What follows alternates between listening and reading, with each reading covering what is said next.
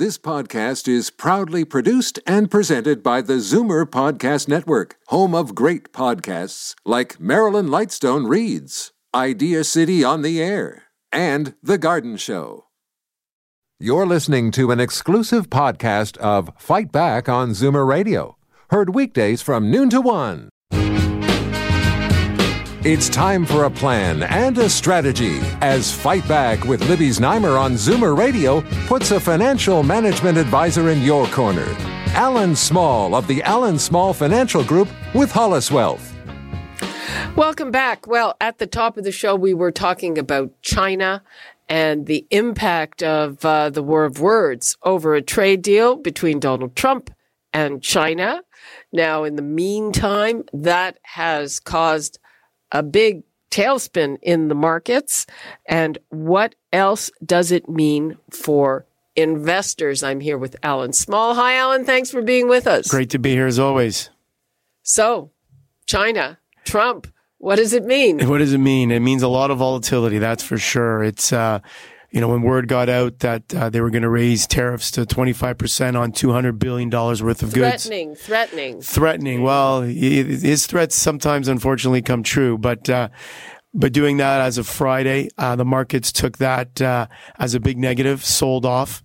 Came back at the end of the day, but then subsequently the markets, I think the following day, which was yesterday, I think they said that this could become a reality, sold off over 400 points on the Dow in the U.S., both here on the Toronto stock market, the S&P 500. All the major markets in the U.S. had a significant sell-off. And here we are today. The markets are sort of flat. We're all waiting to see what happens when the Chinese delegation arrives in Washington. And when's that?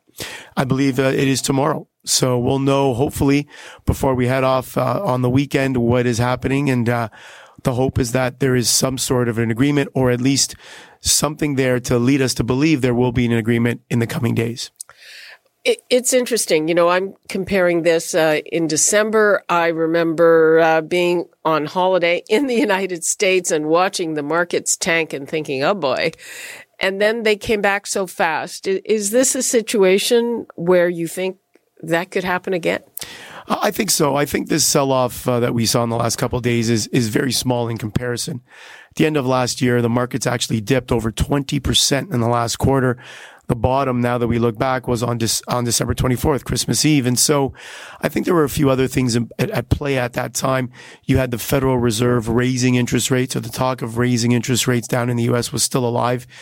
And when you talk about raising interest rates in the face of these, China trade negotiations or tariffs, as well as slowing growth, which is what we saw in the U.S. at the end of last year.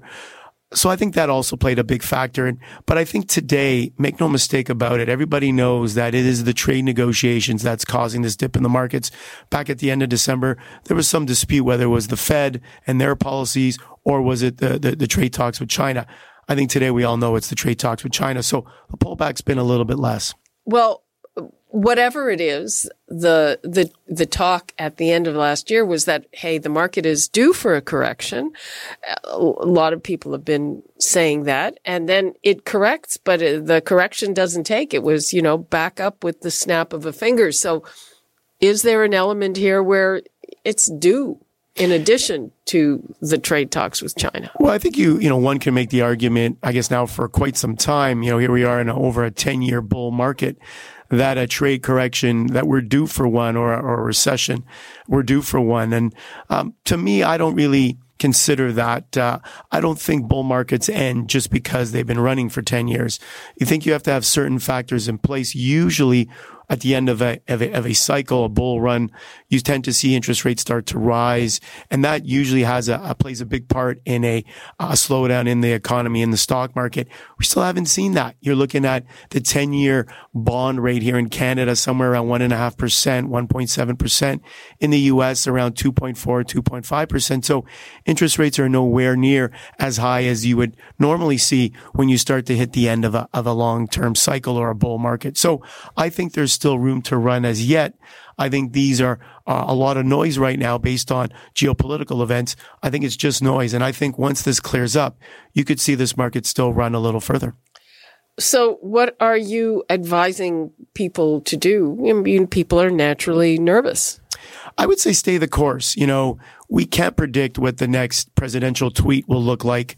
We don't know what trade deals are going to come out of the negotiations over the next few days. But what we can control is what we do. Make sure you stay the course. Make sure you stay diversified. Make sure you take your profits when they're there to be taken. Make sure you buy good quality investments that hopefully can even pay you a dividend while you wait for them to grow. Stay the course. Stay within yourself. Don't chase the hot investment. Buy good quality names, good quality investments that make sense for you, that are, I guess, fit with your risk tolerance and risk or investment objectives. And I think you'll be fine over the long term. What kind of questions are you getting from your clients this week? Well, I think we're getting questions about, can everything just kind of fall off a cliff as it did at the end of last year? I've received a few of those questions. Or, how long, as you've said, can this bull market continue to run in the face of a no deal? What happens if China and the U.S. come to no agreement? What does that mean for my investments? And I think those are the types of questions I've been getting because people are concerned. Most people kind of look at this and take it with a grain of salt. We've been there. We've seen this before. Others are saying this could be a little bit different this time. We're kind of getting to the climax here. Something's got to give. And is there anything that you're actually buying these days? Oh, quite a bit, actually. You continue to buy in good quality investments. I believe there's always a good opportunity out there.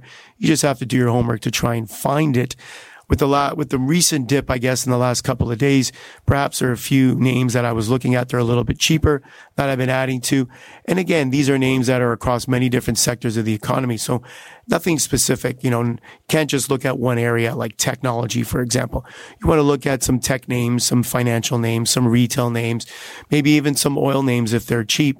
And you want to build a nice diverse portfolio. So yes, I have been buying selectively, cautiously, because things are back at their all-time highs. And as we all know, when things are at their all-time highs, it becomes a little more challenging to find good bargains out there. Right. But we've had this pullback in the last few days. So what are some of the names you're buying?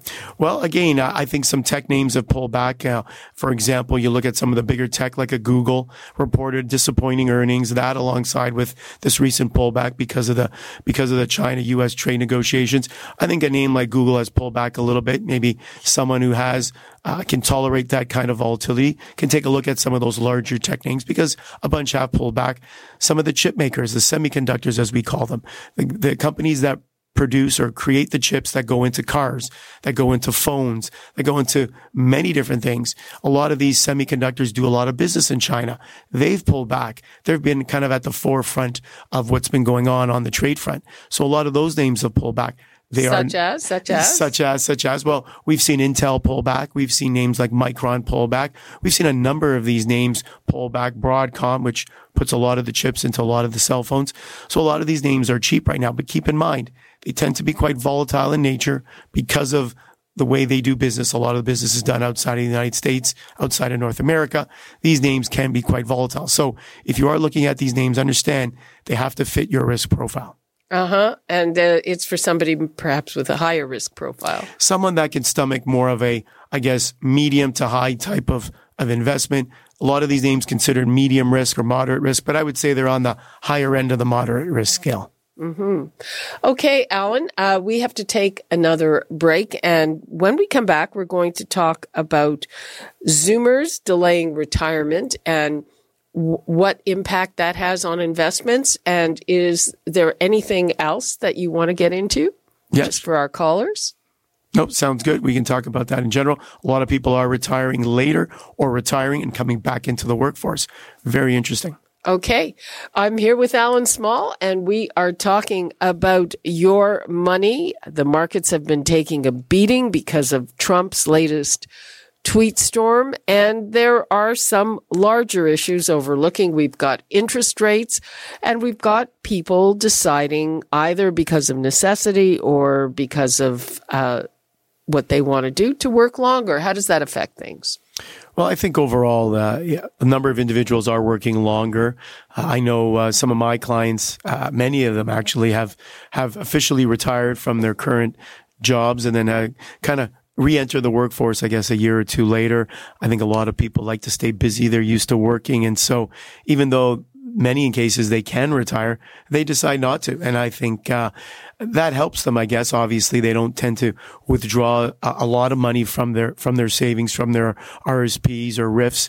They tend to be able to live off the money they're making in their second job and keep that money invested for longer. So I think that helps, I guess, overall the stock market. I think as people get older and we hear more and more that individuals could take money out of the markets to live off of, we're not seeing that as much in North America. People are living longer, but they're also retiring later or retiring and then having a new job later on. So I think that all plays a factor in the markets. Okay, let's take a call from Jim in Pickering. Hi, Jim. Hi, good afternoon to you both.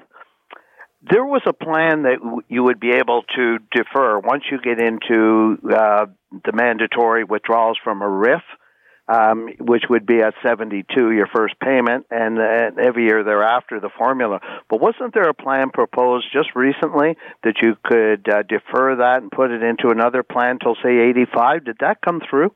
Well, it was proposed in the latest budget. I don't believe it is of law as yet, but it was proposed. And what that is you're able to put a certain amount, I think up to $150,000 for the life of the plan. And what you do is you put it into a deferred annuity.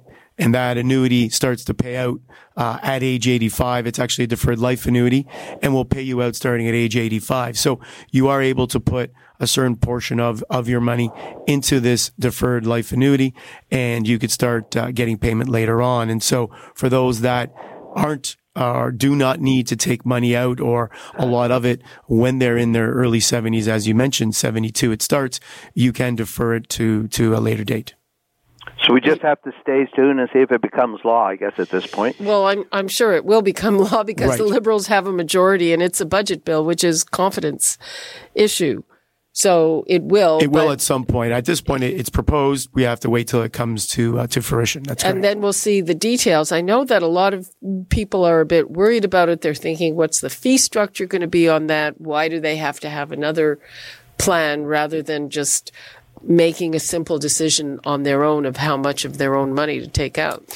And I agree with that. I think flexibility to me is always most important. And if, as an individual investor, if you can decide yourself when to obtain this money, when to start pulling it out and how much, if you have some flexibility like that, then I agree. I don't think this new product that they're proposing would be necessary, but I guess government thinks otherwise. Well, it's interesting. I did a town hall with the finance minister just a couple of weeks ago, and I asked him about this, and basically it comes down to dollars. He basically said, you know what, giving people more flexibility about when to withdraw from their RIFs and pay tax on it would cost the government more than doing this thing. So I guess that's the answer. Thank you, and I'll stay tuned. Okay, thanks, Jim. Okay, yeah, it's an issue because, when you become of age, you don't really know what is in store for you in terms of how well you're going to be and when you're going to need all that money. And if you put it into this annuity that you can't take anything out of till you're 85, what if you get sick when you're 83? I mean, that's a great point. And I hear more and more of my investors or people that I speak to, one of the reasons why they take their CPP as early as they can or OAS is for that reason. They just, they've paid into the CPP for so long. Why defer it? Yes, you will make more money by deferring it to a later date, to a later year, but they want their money now. And so for many, they just don't see the value in this annuity option. If they can take their money out, obviously you have to pay tax and there are tax implications and you have to do some tax planning. But for many, I'm not sure they're going to use this idea or plan. And it'll be interesting to see what the exact final details look like and how many Canadians will actually use this deferred annuity. Okay. I've heard, one theory that it's going to be people who are very wealthy and it's the idea is that's money that they're going to leave their family or whoever. And that would make sense. And, if there are a lot of wealthy individuals out there that would defer, that does make sense. But for the average person, I find it hard to believe they would use that type of account. Okay. Alan, we have your regular caller on this segment, Keith in Rochester. And Keith, you want to ask a question about gold, right? Well, that was going to be my question. I first wanted to make a comment about trade. Trump made a big mistake in not bringing together our world trading partners to form a united front against China, our common enemy. By example, it was just in the news yesterday here in Rochester that a 50-year-old machinery company is going out of business, leaving behind that many workers, 50. And there are other horror stories in the American economy of companies, everything from agricultural to fishery, going out of business. So Trump should have brought all of the allies together. We could have stood up to China, and the Pacific Trade Pact is looking pretty good now. That's one that today. Obama probably got right, and we should go back and visit that because the Chinese. Okay, Keith, we're on finance, so why don't you shoot your finance question here? On gold, can I go ahead here? Yes, go ahead on gold. It looks like if Trump fails all the way around, he will inflate gold. He is correct about standing pat against Jerome Powell, the Fed chairman, who wants at times to raise rates. Low interest rates are always best. So I'm asking Mr. Small, if gold is purposely inflated, keeping interest rates low, that should bring about a burgeoning economy, and gold and all metals look to be rising in the next 3 years. I'm not so sure I would agree with that. I think that what will take place, in my opinion, is that if there's a failure to have a trade deal, and China goes back, and we end up seeing no deal tariffs rise, and those tariffs remain in place, I think what you'll find is that I think you'll see a very strong U.S. dollar. I actually think that will be not good for something like gold. Whereas if a trade deal comes to fruition and they could come to an agreement, I think what you're going to find is the U.S. dollar weakening, because I think a lot of people that have moved towards U.S. dollar, which has been the trade of choice when times are uncertain, it used to be gold, no longer gold. I think a lot of money is going to come out of the U.S. dollar and into other areas. And a strong U.S. dollar is not good for emerging markets, not good for commodities, not good for gold. So I think it's all going to depend on the strength of the U.S. dollar. Okay, thanks, Keith, for that. I have a question about that. I remember there used to be investors who refer to themselves as gold bugs. Are those guys around anymore, or is that thing over? I still think they're around. There are probably a lot less of them. Gold for a long time was the alternative currency to the U.S. dollar. If you didn't believe that the U.S. currency was worth the paper it was written on, you bought gold. There was uncertainty in the world, you purchased gold. I think, the new generation, the millennials, I don't think they think that way any longer. I think a lot of the gold bugs are people that have been around a little while, and those that remember the days when gold was that alternative. And so today, people talk about Bitcoin. They talk about other things as an alternative to the U.S. dollar.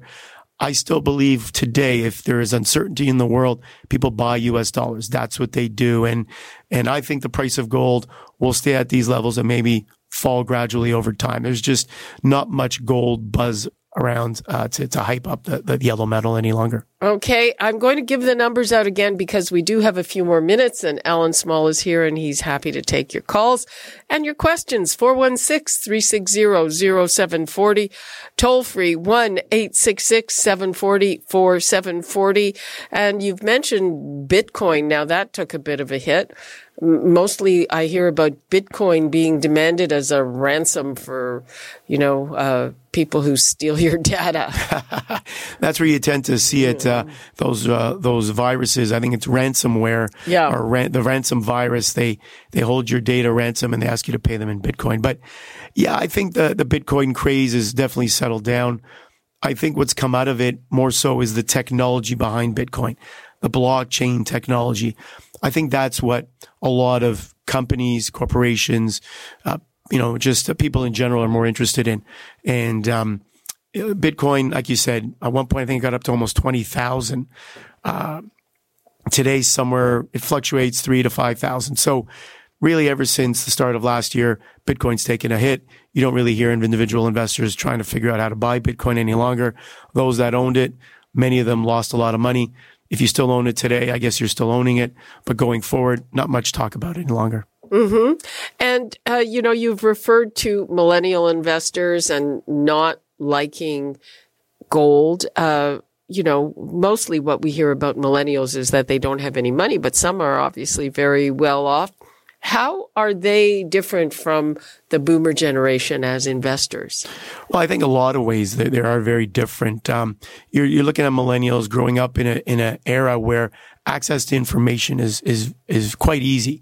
They go online. A lot of them do their own research, whereas I guess clients of mine that are maybe of retirement age or approaching retirement in their high income earning years, let's say, they are usually quite busy. They don't.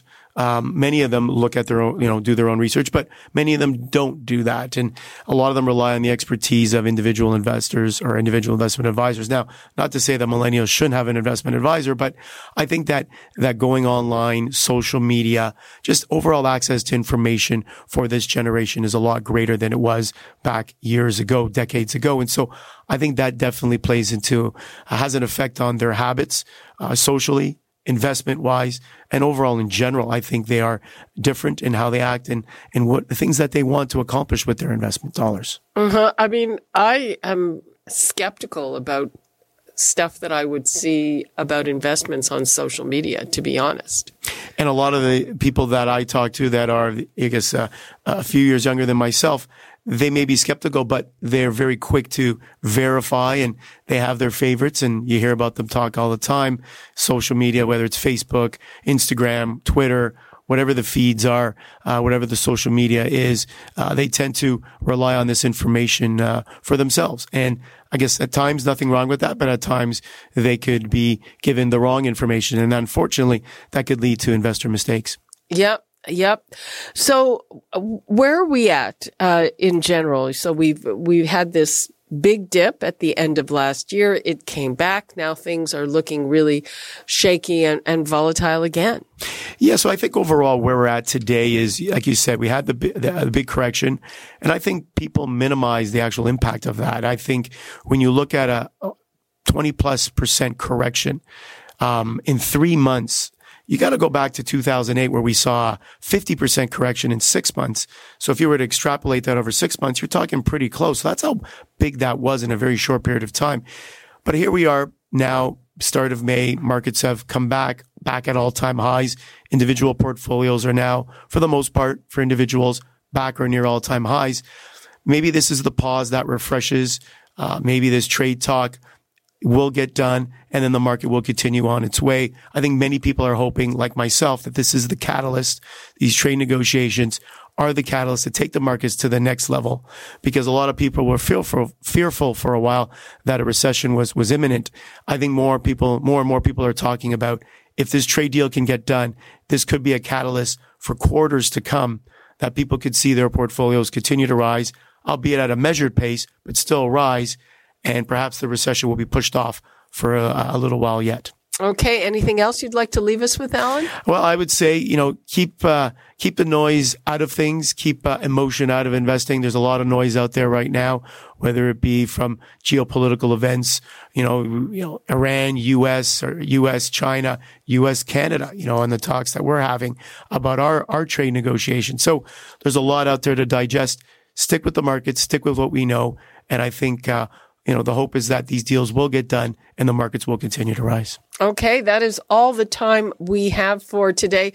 Thanks so much for that. Alan Small, Senior Investment Advisor with Alan Small Financial Group with Hollis Wealth. Appreciate it. You're listening to an exclusive podcast of Fight Back on Zoomer Radio.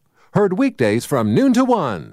You're listening to an exclusive podcast of Fight Back on Zoomer Radio. Heard weekdays from noon to 1. You're listening to an exclusive podcast of Fight Back on Zoomer Radio. Heard weekdays from noon to 1. This podcast is proudly produced and presented by the Zoomer Podcast Network, home of great podcasts like Marilyn Lightstone Reads, Idea City on the Air, and The Garden Show.